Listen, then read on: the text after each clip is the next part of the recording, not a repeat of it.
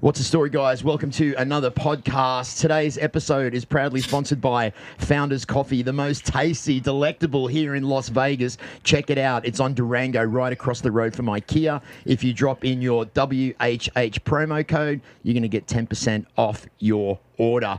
Of course, the Ultimate Fight Week Retreat. That is it's an event we got going on next year. We're going to drop you some more information about that. Just look it up. Ultimate Fight Week Experience. It's going to kick ass. And of course, how can we forget the most sensational, ultimate beard balm in the game, Baller Balm, for when your beard needs to be money. Today's podcast, well, let me tell you this. Once again, we have another legend on the show. And when I talk legend, I don't use that word lightly. Let me tell you this. This man has been around from the beginning. When you hear the word pioneer, game changer, the man that wrote the book, then this man is let me tell you, we're going to show you this right now. Look, don't even take it from me. Check this out.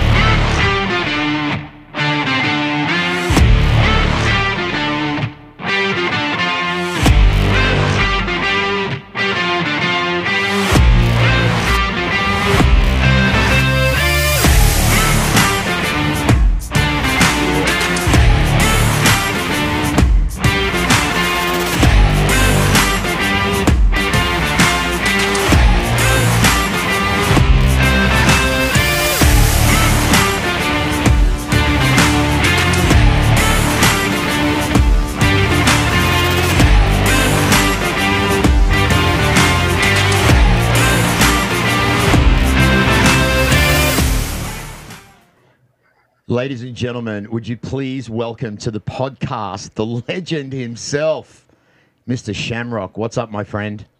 Hey, thank you for having me. I love the introduction. Brings back some memories. How does it feel when you see a tape like that going back over your career? Do those memories just come flooding back straight away? Yeah, it makes me want to fight again. Let's go. Is that truly what it makes you feel like, Ken? Is it when you see a video like that, does it make you think, man, I got to get back into that ring and back into that octagon? Is that just because of your warrior mentality, or just because you miss that feeling of being in front of a crowd? Both. I think it's both, man, because I look at it and it gets the juices flowing. And, of course, mentally, I feel like, I still have that fight in me. I haven't gotten so old to where I'm tired and it doesn't excite me. Man, that's why I don't actually go to events and I don't go to the UFC and sit down and watch the fights, just because I think what it does is it brings back some thoughts that probably will get me in trouble wanting to fight again, And so I try to make sure that I'm still involved with it. I'm still excited about it, but help out in other ways in that world of MMA. But like I said, yeah, it does get me excited, and it does kind of start bringing up the mentality of like, man, I can still fight, and I can still fight, but just not at that level. I mean, just looking at you right now, here on the camera, Ken, I know there's a lot of young men around the world that are into MMA, boxing, fitness, wrestling, lifting weights. I'm looking at you, and you are in phenomenal shape. You look like you're about to compete in a bodybuilding competition. What the heck's going on with that? How young are you, Ken, and how the fuck do you stay in that kind of shape, my friend? Well, I'm 56 years old. I feel good. I think when people talk about some of the things that they want to try to do as they get older, and how do you stay physically fit? How do you keep the energy? How do you not hurt? And I think there was a big turn for me when I was, I think it was 55, 50, no, actually it was 54. I just stopped doing everything. I stopped going to the gym. I stopped lifting weights. I stopped sparring. I stopped everything. No physical thing. Just didn't do anything. And I was just felt like my body was so tired, and mentally I was always breaking down whenever I would do something. I felt like I would pull or break something. And so I just stopped. Well, after about a year, I got depressed because I was looking in the mirror going, man, that's not who I am. Yeah. My mind has still got the fire in there, but my body, man, I'm looking like I don't want to look like that. And so I got back in the gym. I started training. I responded very well. Then I started getting these comments through social media and people that see me going, dude, looks like you're getting ready for a fight, man. Looks like you come back in the ring and fight. And of course, that in itself started going, man, maybe I can. So I did some pro wrestling. I said, okay, let me go do some pro wrestling. Went to Battle Championship Wrestling in Australia, did some stuff over there, did some crazy moves, not even practicing. I just went in and did it. And it was tremendous. I had some great matches. And then, of course, Impact Wrestling came and started talking to me about coming back. And so I jumped in that. And man, I just had a great run. But it's the idea that when I did the Bioaccelerator in Medellin, Colombia, and took a year off and let my body rest, which is something I've never done, it was almost like I went back 20 years. Like a rebirth, right? Yeah, it was almost like I rebooted, man, and everything. I started over again. So it's funny when you say that, you don't like to look at the UFC and you don't like to look at your old fights because it brings back those kind of internal feelings. It's kind of like what's going on right now with these older pioneer fighters from the game that are jumping back into the spotlight. You've got your good friend Mike Tyson, and I listened to the podcast the other day. You've got him coming back out of retirement. Ken, is that something that maybe you could think of doing in the future, is coming back out and you've still got this beast that's inside you. You've still got some in the basement, as they say. Have you ever thought about coming back out and showcasing what you've got at 56 years old, shredded as? Always. I mean, I'm always thinking about it. Every time, just like today, where I see myself in the ring and, I know I'm not there, but man, somebody steps in front of me and they challenge me, they're going to get half the word out, and I'm going to fight them because I still have that warrior spirit. I still got it. It's never going to go away. At least I don't think it will. So when someone says, do you ever think you're going to come back? It's always on my mind. It's not like I'm going to, but it's always on my mind. Like if something came along like a Hoist Gracie and Hoist Gracie decided he wanted to come back and fight somebody, I would be all in his face to make sure it was me. Wow. Yeah. I mean, and that's the kind of mentality that we love about you guys. That's why the fans like myself and people around the world just love to watch what you do, because it just separates the men from the boys. And when I say the men from the boys, just an average Joe like me doesn't comprehend that warrior mentality. Now, one of the guys that I have coming on the show is my good friend Matt. He comes on and co-hosts with me. He is my statistics guy. I want to introduce you to Matt. Ken, not only is this guy a massive fan of yours, but he knows a lot about your stuff. Ken, Matt, Ken, the world, everybody, say g'day. The world's most dangerous man, Ken Shamrock. Pleasure to meet you, my brother. How are you today? Good, man. How you doing, brother? I'm super good. So speaking of Hoist Gracie, your last MMA fight was in Bellator 149 against Hoist Gracie. Is that something you would want to do? You would want to run that back if that presented itself? We all know Hoist Gracie still trains. He still does jiu-jitsu every day. Maybe some sort of grappling submission match. Maybe get you guys on Submission Underground. How's that sound? Well, one thing I wouldn't do is I wouldn't step into a fight if I couldn't fight. And going in for a grappling match is not fighting. I mean, that's what I love doing. So if you're saying, hey, we'll go in there and just grapple, it'd be very hard for me not to punch him. So you want the MMA match. So we need to go full-blown MMA here. Yeah, come on. You want a real fight, Ken. You can't half-ass it, right? It's got to be a real fight. That's right. Because why go? I mean, it's like this, man. If you're going to go out and do something, do it all the way. Don't go and do it halfway. Yeah. Definitely, 100%. I heard someone mention something about having a possible veterans division in UFC. What if they did that? Would you be interested in something like that?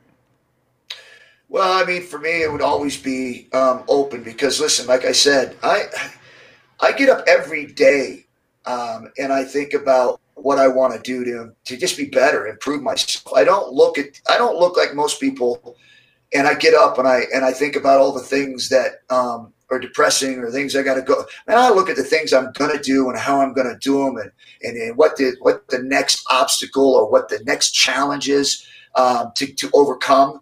And that's really how I attack every single day. So if by chance that was something that came in my path, that made sense to me on where I'm at right now, including with all the business stuff that I've got going on, all the other opportunities I got going on, then absolutely I would jump in there, because that's, I mean, everybody knows who I am. That's who I am.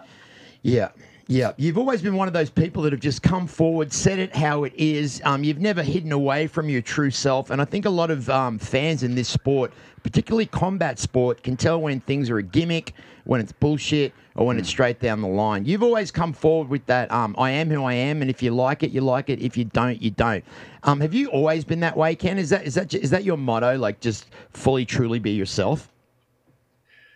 Well, you know, I mean, I grew up kind of rough in group homes and in the street, lived out of a car, you know, juvenile halls. Wow. So for me, the only thing there was reality. I mean, we didn't learn how to try to manipulate or to be socially, or I don't know, whatever, correct. You know, that just wasn't in my vocabulary. It wasn't in my personality. It wasn't in my character. But I also wasn't a liar, and I wasn't a guy that wanted to deceive anybody. So, you know, if I was, when I was younger, even when I stole things, when I would go out and do something that I wasn't supposed to do, it wasn't because I wanted to screw somebody over. It was survival, even though it was wrong, but I had a purpose for it. And so I kind of live my life the same way now, is that I know right from wrong. And I stay within those rules, but there's a purpose for everything that I do. I'm not going out there just to be mean to somebody. If I do that, it's because there's a purpose behind it. Do you think growing up in those kind of backgrounds and environments, is that indicative of who you are as a man today? I mean, obviously, you know, as you said, you grew up in a rough environment, not being privileged and having to, you know, live the life on the streets. Does that combine together as who you are? As not only as a fighter, but as a businessman, as just in general as a man. Yeah, it is. It's my character. You know, I unfortunately for me, you know, when I had bad times and the things that I did, I have an understanding now that those things were wrong, no question. And that there's a better way to do those things to survive. You don't have to go out and steal and break into cars and rob stores and do all the things that I did, because now I have a mindset of being able to know what it takes and work hard to get the things that I want. And I don't have to do it illegally. But yeah, it is a part of my character, because I know what it is to have hard times, and I know what it is to struggle, and I know what it is to scratch and claw for things. And I don't want to ever lose that edge. I don't want to ever get so comfortable where I feel like I don't have to crouch and scroll and crawl and desire and work and push for things that I want. I want to keep that edge, and I want to make sure that I don't get to that position to where, until I'm on my deathbed, then that's when I realize that I've gotten everything I wanted.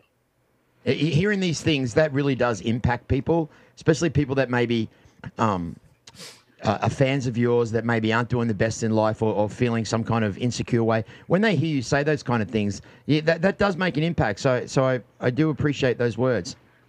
Well, I appreciate that. What more is there to do when you get to where I'm at in my career?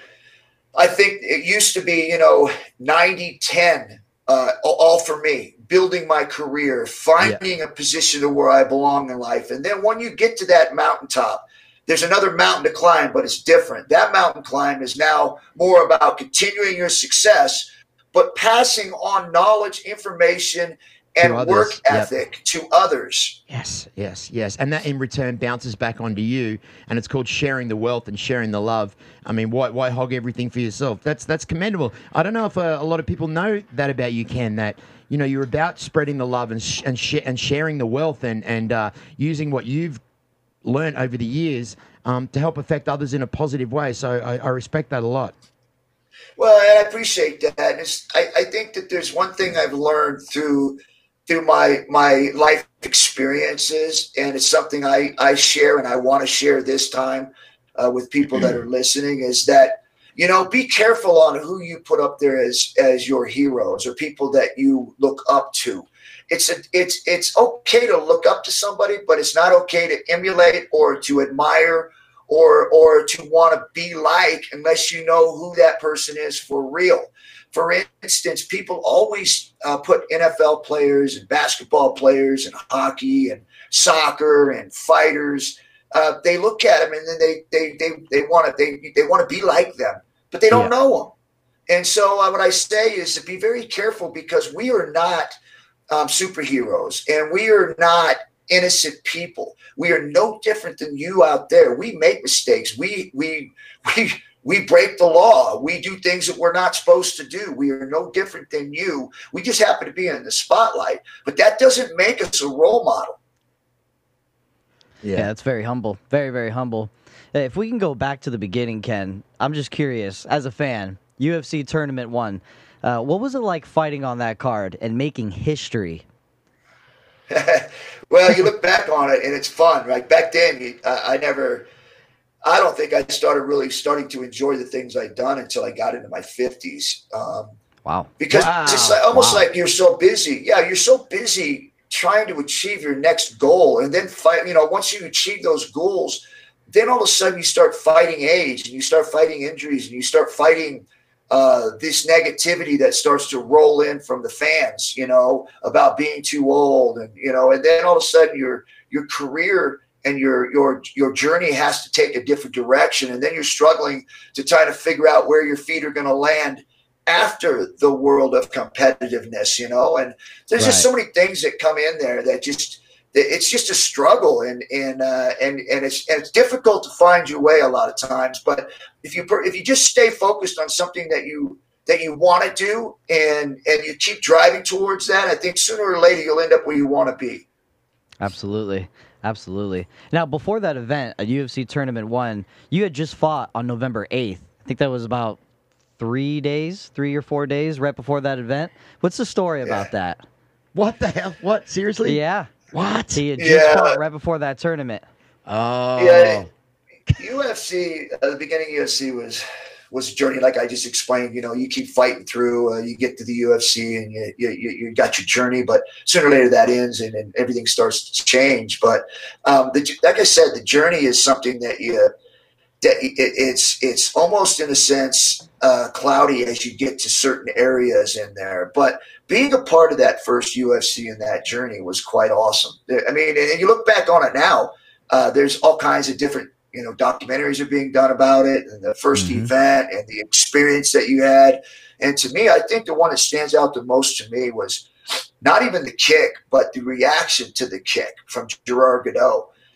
When that foot landed, the commentators were already in over their heads. None of them had a clue about what they were talking about, because they'd never seen anything. No, they were just like, "Whoa, what did you? Whoa, we did this," and they were just repeating stuff that they didn't know. And so, but when that kick landed on his face, it was the first time, and it was the first fight, and it was the first time that I believe that everybody in the locker realized what this was. Because before that, none of us had an idea, because when we went into this thing, it was supposed to be no rules, anything goes, no time limit. And we get to the rules meeting, and everybody's going, "Rules meeting? What do you mean rules meeting? There weren't supposed to be any rules." So then they come in there and they start taking away shoes. They took my shoes away. They wouldn't let guys wrap their hands. And you got guys that are professional boxers that have got to protect their hands, because that's what they make their money with, right? Absolutely. So here all of a sudden all these rules were put in there. And so we're like, wait a minute. Okay, so what are they going to tell us before we go out? That we can't punch them when they're on the ground? That it's just stand up? Or because we were all confused. I mean, that's the bottom line. We were all confused going into this. But when that kick landed, we realized that, oh, wait a minute. This is real. I mean, this is actually going to happen. Yeah. Ruthless. Yeah, speaking of commentators not really knowing and being all over the place, when you had submitted chemo, they called it an ankle lock, but it was actually a knee bar. So just to go back to that. Yeah, that was Patrick Smith. Yeah. Oh, that was Patrick Smith. Yeah. Patrick Smith, excuse me. Yeah. So did you feel you helped revolutionize wrestling into MMA? Because you were basically the first wrestler in UFC history. Yeah, there's a story behind that. And, when I made that decision, it was a decision I made for family, and when I say family, I mean my Lions Den family, I mean my kids, my properties. I had 3 gyms. I had a weight gym, I had a boxing and kickboxing gym, and then I had a grappling gym with matted areas and everywhere. So there's 3 separate buildings. And then I had a fighter's house, which I had 7 fighters staying in there. Then I had a group home for kids where we had 7 boys staying in those homes. Wow. And then I had my own home. And so when I had actually been told I was going to get a contract with the UFC and they started struggling, I wasn't able to continue to keep doing that. I had to find other opportunities to be able to make the money I needed to make. So therefore, that was the reason why I made that change to go into wrestling. But when I made that change, it wasn't like this had been done before. It had never been done. Right. And so when I made that move, I had people in my own fighter's house that ended up leaving the house, family, even guys that were family, were angry at me, thought I sold out, ended up leaving the home. Some of the other fighters were disgruntled because I wasn't there training them. But I didn't go and sit down and tell them, hey, guys, I can't afford to pay the bills, so I got to go do something else. I didn't say that because it was none of their business. All they needed to do was just focus on their training, and I was able to support them to be able to put the money into the gym so that they could continue with their careers, including Frank and all the other guys there, Maurice Smith, all of them were able to continue on with their careers because I was out doing something else. Even though it wasn't my first love, I was out doing something else so that I could still keep going to Lions Den and the guys wouldn't lose their opportunities to go out there and achieve their dreams and their goals. Right. And continuing to work with the boys' homes to make sure that home stayed open so these kids didn't get put back in juvenile hall. And, of course, my home. I had to make sure that my family was taken care of. So when I made that change, I had haters within my own family area that didn't agree with the decision that I made. And so imagine that with the fans. I mean, that was like I had hundreds and thousands of fans that were completely hating on me because I made a move into pro wrestling. They thought I was a sellout, I was fake, and I took a lot of heat for that. If I had succeeded in pro wrestling, I wouldn't be sitting here today. My career would have been washed up, I'd have been rolled over, and I would have been a chump. But because I did, it opened the doors for so many other people to have to be able to just walk right into pro wrestling and not have to deal with what I dealt with. Yeah, that's awesome. That's incredible. And how did that go about? Did you seek out Vince McMahon, or did Vince seek out you? Like, how did that come about where you ended up with the WWF at the time? Well, it was a little bit of both because my father actually one that came to me and said, hey, you want to go back into the fighting game, but right now you just need to be able to pay your bills because UFC's struggling and they're not being able to make the money they're making because they're spending it on legal fees. So why don't you go ahead and get into pro wrestling, and then you can actually do all those skills that you have and be able to go into the pro wrestling ring and just keep yourself all tuned up because you'll still be able to do those holds and be able to still be in front of a crowd and stay popular. So whenever you decide to go back, that you're not off the face of the map, you're still out there. Right. And I was like, wow, what a great idea. So I went out and got an agent, Barry Bloom.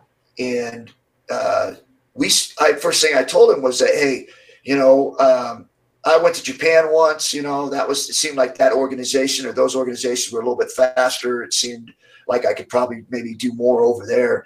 But as soon as Barry started going out and putting the feelers out, Vince jumped on the phone immediately and made contact with me and said, we would like you to fly up for a show that we're having, and we'll put you in the audience, and then we can sit down and talk and see about whether or not we can work something out. And so it was probably 24 hours after that call. I was at a show sitting in the front row, smack talking Farouk.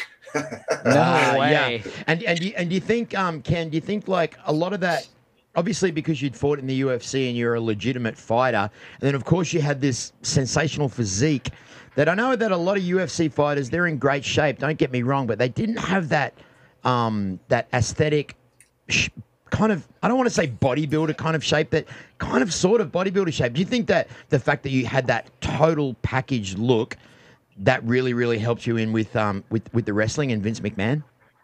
A lot had to do with it that I was the best in the world at the time. Absolutely. Absolutely. True. Not taking anything away from you. Fuck yeah. Yeah. I was ranked #1 in the world at the time. And, when I made that move, I mean, that was a gem for Vince to be able to pull me into pro wrestling, because he was getting killed in the wars with WCW, because a lot of the top talent, Hulk Hogan, Nash, Kevin Nash, and Scott Hall, a lot of guys had left. Yeah, so they lost a lot of talent. So Vince was looking to find some sort of star power. And, I had this incredible physique, character, world's most dangerous man, all the things that would fit into a pro wrestling script. He didn't know whether or not I was able to work in a ring yet or not, but just the character itself, he felt like he could at least get some attention. Well, once we got there and we started doing things, then he realized very quickly that, wait a minute, this kid can learn quick. He's not bad. Yeah. So it was something that was a match made in heaven. It worked out great. In fact, it very quickly became right alongside with me fighting. It was something that I really enjoyed and still do it today, because I enjoyed the fighting and I enjoyed the wrestling so much, and that I had the opportunity to do both, man. And that was a blessing. I mean, that's like a double whammy. Do you still watch the wrestling these days, Ken? I do, and I'm actually doing a pay-per-view Bound for Glory the 24th of this month in Nashville. I'm going against Eddie Edwards, and Sami Callihan's in my corner. So we're going to put a beating down. We're not we. I shouldn't say we, but I'm going to put a beating down on Eddie Edwards, and so it's fun, Shout out to man. TNA Impact. No, Impact TNA, baby, first champion. Yeah, the first ever. First ever Yeah. TNA World Heavyweight Champion, and the first ever UFC Super Fight Champion. Yeah, and the only former UFC contender that's biceps actually has biceps. Yeah. Ken Shamrock's biceps has his veins in his biceps are actually bigger than most people's biceps. and not only did my biceps are on top of biceps, and I was the first Impact and TNA, and also the first UFC. I was also the very first Hank Race champion in Japan. So wow. I was definitely blessed in a lot of areas. A lot of areas. Yeah, basically one of the only people ever to be in UFC, TNA, WWF, Bellator, Pancrase. You've been in a lot. The only thing he hasn't done is a XXX rated film. Is that in the cards, Ken? I told you I'd be the first to do almost everything. So hey, look out! Hey, because if the vein in your cock is anything like the vein in your biceps, you're gonna kill it, my friend. Look at those! Holy shit! We might have to blur that out. Yeah, we ain't censoring nothing here. Oh man! So just off camera before, my good friend here, my co-host here, Ken, he's such a huge fan of yours. He was looking at me and he was saying, bro, I'm getting goosebumps from this conversation right now. You talking about the WWF? It's talking about the WWF back memories, huge memories for me. I mean, as a human being that bleeds the same as us, to have that effect on other human beings, that must feel pretty good, right? To know that you can just talk about a past experience in your life and give that person goosebumps, man. I can only imagine what that feels like. Well, I think that's where. Almost at times, I think when people get so popular, and when I'm talking about celebrities, actors, people of that nature, they forget the reason why they are. And it has to do with fans. It has to do with people. You'd never be there. You'd never have the things that you have without the fans. And so many times you see these guys that are at that level, they're so fake. Yeah. Like they talk about all this political stuff, and they push their ideas and they push their thoughts, and they try to bully people with their power. And to me, when you have the ability to be able to say one word to somebody who may have cancer, who may be struggling in life with a divorce or fighting over custody for their children, or whatever that case may be, some kid that's in school that doesn't have a whole lot of belief in himself, that you have the ability to be able to send them a text or send them a video message that would completely change their lives, to completely make them happy for whatever life they have left.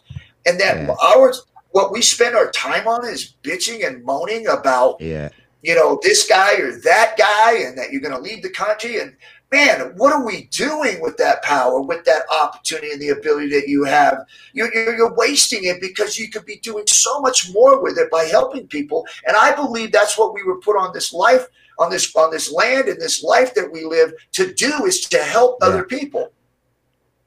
How long did it take you to realize that, Ken? Is that something that's come in your later years of experience, that giving back actually is the gratification and the main thing to do? Even though even when I was younger and I was a bad kid, the one thing that people always knew me for was that I would beat up the bully. Yeah. Not to say that's right, because I could then turn into the bully because of my anger and the way I would do it. But I really hated when someone would, right? I like how it's because of my anger. I love that. I love it. Don't make him snap. Right. So then all of a sudden the bully now becomes the victim, and the hero becomes the bully. Yeah, that's it, man. But I've always had it in me where I just hated when someone wanted to take advantage of somebody. I didn't like when a guy would hit a girl. I didn't like when somebody would come up and get in some kid's face and he would try to walk away and a guy would get in front of him and push him. I hated that. I didn't like that. And so I think I was kind of born with something like that. But as I got older, I started to understand that I had the ability to be able to help other people because of what I've been given, because of the opportunities that I've been given by the fans, by the people who find me interesting and that they want to watch and that they want to follow, that I had the ability to give it back to them. Like I had the ability to be able to help other people who have shown me so much love that, that's just a passion I have, that I feel like I have an opportunity to give a lot back. That's awesome. If we could just touch back about the Attitude Era days, I had definitely a couple questions I was wondering. When you were signed, did he sign Dan Severn as well at the same time? Was he looking to pull people from the UFC like that? No, I think that I was an experiment when they brought me in, just to see, because Vince is always trying to try different things, even crazy things like the XFL and bodybuilding stuff. And so he's always trying to find stuff outside the box. And that's really what I was. I was a science experiment, and it turned out, it worked out for him. It worked because he's still doing it today, but there's no way he knew that this was going to work. Neither did I. Right. I mean, I went into this thing as a necessity, thinking I could make some money and then I'd go back to what I was doing. But of course, I fell in love with it. It was awesome. I enjoyed it. So then I started doing both. But there's no way that any of us knew how it would turn out. But now we see the success of it with guys like Brock Lesnar and Ronda Rousey and so many more that are able to make that transition. It's almost natural now for people when they come to the end of their career is to go into pro wrestling. Yeah, you were definitely the pioneer for that. Absolutely. Yeah, he definitely opened the doors to that. And when you say science experiment, that's kind of strange to hear someone describe themselves like, it's like, hey, I was in a science experiment. Yeah, I kind of came out. I looked like this earlier, but then I got back in. But the science experiment, I've never heard anyone refer to themselves as that. And the fact that you take that on, you wear it as a badge, man. I don't know about the word science experiment. I think the word pioneer and door opener. You open that door for other ones to be able to walk through. Yeah, no question. But, if it hadn't turned out and I would have failed, I would have looked like that mask.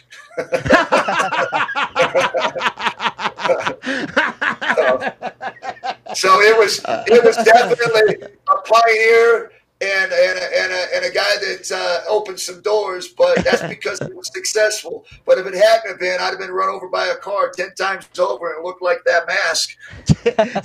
So what about now? Like, obviously the UFC has changed 1,000,001 times since you first started. Who in the divisions these days that stands out that, like, kind of when you see them on TV, you're like, man, I got to watch that guy or girl? Who's up there for you right now? Man, there's probably 10 people in every division. It's so competitive. There's so many young stars. The one thing that I miss is that everybody's kind of uniformed. Like they're pushing this unity, this don't step outside the lines, don't get in people's face, don't be disrespectful. And I believe that that's what fighting is about. It's about character. It's pro wrestling, right? I mean, Yeah. Pro wrestling, you have all these characters that people develop. Well, in fighting, you don't have to develop those characters. You just let them be them. But unfortunately, they're closing the door on that. They don't want guys to do stuff like Conor McGregor did or John Jones. And I think everybody has to police themselves, and that the people that are nearest them are responsible for their actions and making sure that they stay within whatever the rules are. And the organization puts on fights, organizes fights, and makes sure people follows those rules that they have set in place. But I don't think they reach outside the organization. And I think that's where we're missing the different characters and the different people that blow up. And, you have all this news media surrounding it.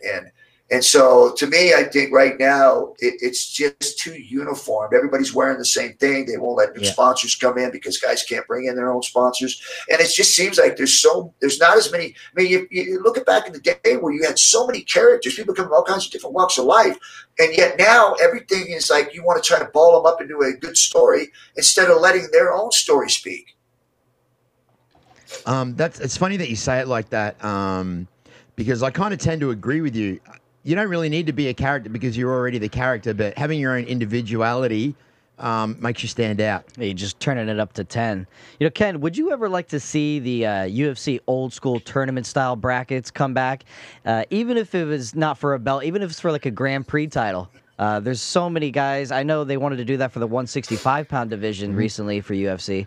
What would be your thoughts on that? Would you like to see something like that? I don't think that the veterans would have to go through that. I think there should be qualifiers for new talent coming, guys that want to fight in the UFC, and I think they should have those tournaments to be able to see which guys are going to fight on the pay-per-view in the opening card. That's a great idea. They did with the tough show, where the guys would fight on pay-per-views. The two winners on each side would fight. Right. I think they need to do that because there's too many guys coming in that people don't even know, and they're all fighting. There's so much going on, and I think tournaments is a good way to have people earn their position there and not just walk in because they're good. I think you need to find out whether or not they have the character to be on your show, whether they have the discipline to be on your show, and whether they have the toughness to go through a tournament and win. And then you're going to know you've got something special if you get somebody that goes through a tournament and that there's no issues, no problems, and then they fight on the main event or in the opening of a pay-per-view in their own main event with the tournament, and that guy wins. I think now you can really see a guy that's special, and you can start marketing him because he's gone through this trial of whether or not he has that character and that toughness to be able to move up in the rankings on your shows. It'd be an instant breakout star as well. I mean, if a guy won a tournament nowadays like that, with like an 8-man bracket, it's an instant star. It'd be all over social media. So it'd also be great for marketing as well from your point. Absolutely. And you don't get guys hurt that you're marketing that are already up there. You start it with the young talent, guys that are coming in. So that way you're not beating up your talent you already have. Right. Yeah. What do you got behind you there, Ken? I see a few belts. I believe those are the Super Fight Championship belts. Listen, right? my trusty co-host Matthew would know more about that. He's been doing this whole interview with his Ken Shamrock underwear on. Ken doesn't know about that right now, but they are. We don't have to tell him about that. All right. What do you got behind you there, Ken? What's that beautiful memorabilia you got behind you there, brother? Yeah, that the one on my. Oh, this is the wrong side. This side, yeah. Which would be your left, my right. That's the Hall of Fame plaque, which made out of crystal, I guess it is. And then over my left shoulder, let's move this way. There we go. That's the Hall of Fame jacket. Wow. And then, of course, above me, I've got all my action figures from the WWF, and then, of course, to the right is. To the left of me, I have those posters that are barely in the framework there. But, and then American flag, which is the Valor. It's got the Valor crest on it up above. And then, of course, the UFC. I believe it is UFC. I think it was the Tough Man 3 or 4, the one I went on. I've got the hockey jersey for that one there. And then, of course, down below there, below the TV there, I used to go to all the military bases in Georgia, everywhere pretty much, even over in Okinawa. And I used to train a lot of the brass in Quantico, and then, of course, Okinawa, and different places that I would go to work hand-to-hand combat with the military, the Army, not the Air Force or the Navy, but the Army and the Marine Corps.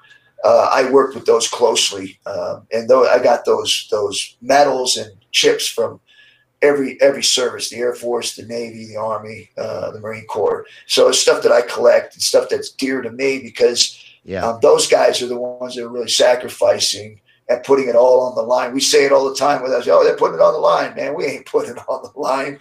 Military putting it on the line. Now, I think that's maybe why the UFC and the military get on so well, because in kind of different ways, you're both putting it on the line. One obviously exceeds the other. However, the spirit and the mindset is very, very similar. So fair play to you, brother. Would you ever sell any of that stuff behind you, Ken? I know a lot of people that'd be dying to buy it. No. I got a better question than that. Ken, do you ever take magic mushrooms and play with your action figures? It's a great way to stimulate the mind. Because I'm not going to lie, Ken, I have. Let me. Oh, I feel privileged. Let me tell you this, man. If it doesn't wear a dress and wear a bra, then the shrooms and playing with the action figures won't work. I've used many other things. Not that I'm against it, because I think everybody has free choice, but I prefer high heels and a dress. Okay. Might need a Sable action figure. We'll have her ankle lock the Rock again for old time memories. What do you think about that? Man, that's awesome. That's awesome. So look, we're gonna bring it down here, Matt. Yeah. Anything specific that you want to ask this legend before man, there's so much stuff. I could sit here all day. You know the good thing about these interviews is, Ken, is that when you have all these questions to ask the guests, but you don't ask any of them. Yeah, that's when you know it happens a lot. Well. It goes well, good. That's when you know it's a good podcast. Well, I have a couple of things. So obviously you have your Hall of Fame jacket behind you there, and we also know you are in the TNA Impact Hall of Fame. Any reason why you're not in the WWE Hall of Fame? Has Vince ever contacted you for that? I mean, a pioneer of the sport absolutely deserves to be in the WWE Hall of Fame. Yeah, I listen, that's way out of my thoughts because I don't have control over that stuff. But in my mind, I believe I did enough. I believe that the wrestling has changed because I was there, and any of the Hall of Fame criterias, most of the thing is, did you leave the place of the whatever sport that you were in or event? Did you leave it and it became better? And I believe that I was able to do that by bringing in holds and submissions that weren't there before, and being able to trailblaze paths for other people to be able to follow. And I think if you're looking at the Hall of Fame criteria, I think that those are some very high standards that are set to be able to get into the Hall of Fame, along with being a very good or a great competitor in that event. And I think that if you look at that, I think I checked all the boxes. So absolutely. In my opinion, you'd absolutely should be inducted. You were a pioneer. You brought a lot of things like the Lions Den match into WWF. How did the Lions Den match start, and why was Owen Hart one of the people that were selected to wrestle you in that match? Was there any specifications for that? Well, the Lions Den match came up because of the organization and the team that I put together. It was the best team in the world. In fact, it was the only team in the world at one time. And I created the training facilities and training the fighters. And of course, then it became a norm for everyone to do it. Right. So, that was something that was started to become infamous. So the actual gym itself was the training areas, and all the stuff that went down in the tryouts went on in the Lions Den, which is even the tryouts itself was brutal and very, very famous. And so Vince was trying to figure out how he could try to take that I guess that thought and be able to put it in wrestling. And so he came up with this cage that wasn't quite the same as the UFC, but it had fences and matted areas, so it was similar.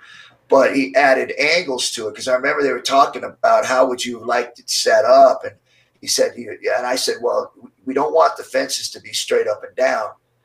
Yeah, they were angled with the ref on top. Yeah, because this way you could actually work off the fence rather than it being straight up and down.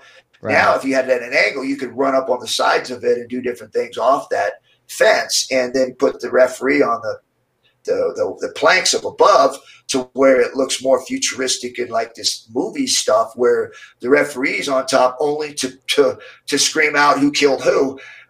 And so there would be no rules. It's literally two guys go in there and one guy's going to be standing alone, and then that referee will say the winner is.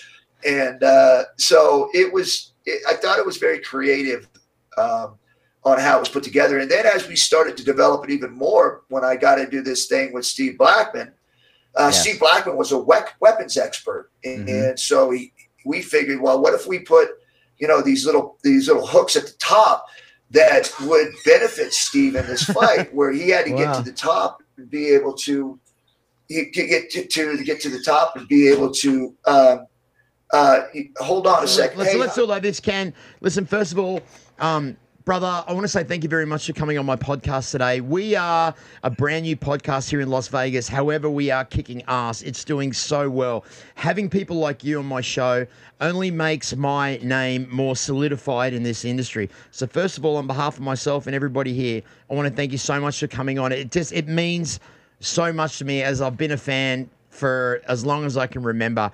I know you have a lot of fans around the world, Ken. You have a lot of people that look up to you. If we could part on a parting note with a little bit of positivity to say to the people around the world that may need a bit of inspiration from you, is there something you could say before we bounce, my brother? Yeah, it's something that I always live by every single day, and I always will till I take my last breath. And I believe this, and it'll work for everyone, is that no matter how hard it is when you get knocked down, if you get up and you keep going, you'll win. You'll succeed. And there's no easy way around anything in life. But you have control. You have control, because no one can hold you down, because you can get up and keep going. So I always live by that. I think when people ask me for advice, I always tell them that. But like I said, there is no magic potion that's going to make life easier or going to give you an easy path. It's just getting up and going. Just don't stop. I don't know why I want to say I love you right now, but I really do. Matthew, is there anything you want to say before you go? I just want to say, Ken Shamrock's absolute honor to talk with you today, and it's been almost a dream come true. And I met you a couple of years ago at WrestleCon, and so it's great talking with you again. And God bless you and your family, and I'll be watching Bound for Glory. Hey, listen, I appreciate you guys, man. And sorry for the interruption there, but I got to take care of family. Problem. You guys know that. God bless you guys. Absolutely. Thank you. Thank you very much, Ken. God bless you, brother. Take care, my Thank brother. you. Thank you very much, everybody. That's it for the podcast.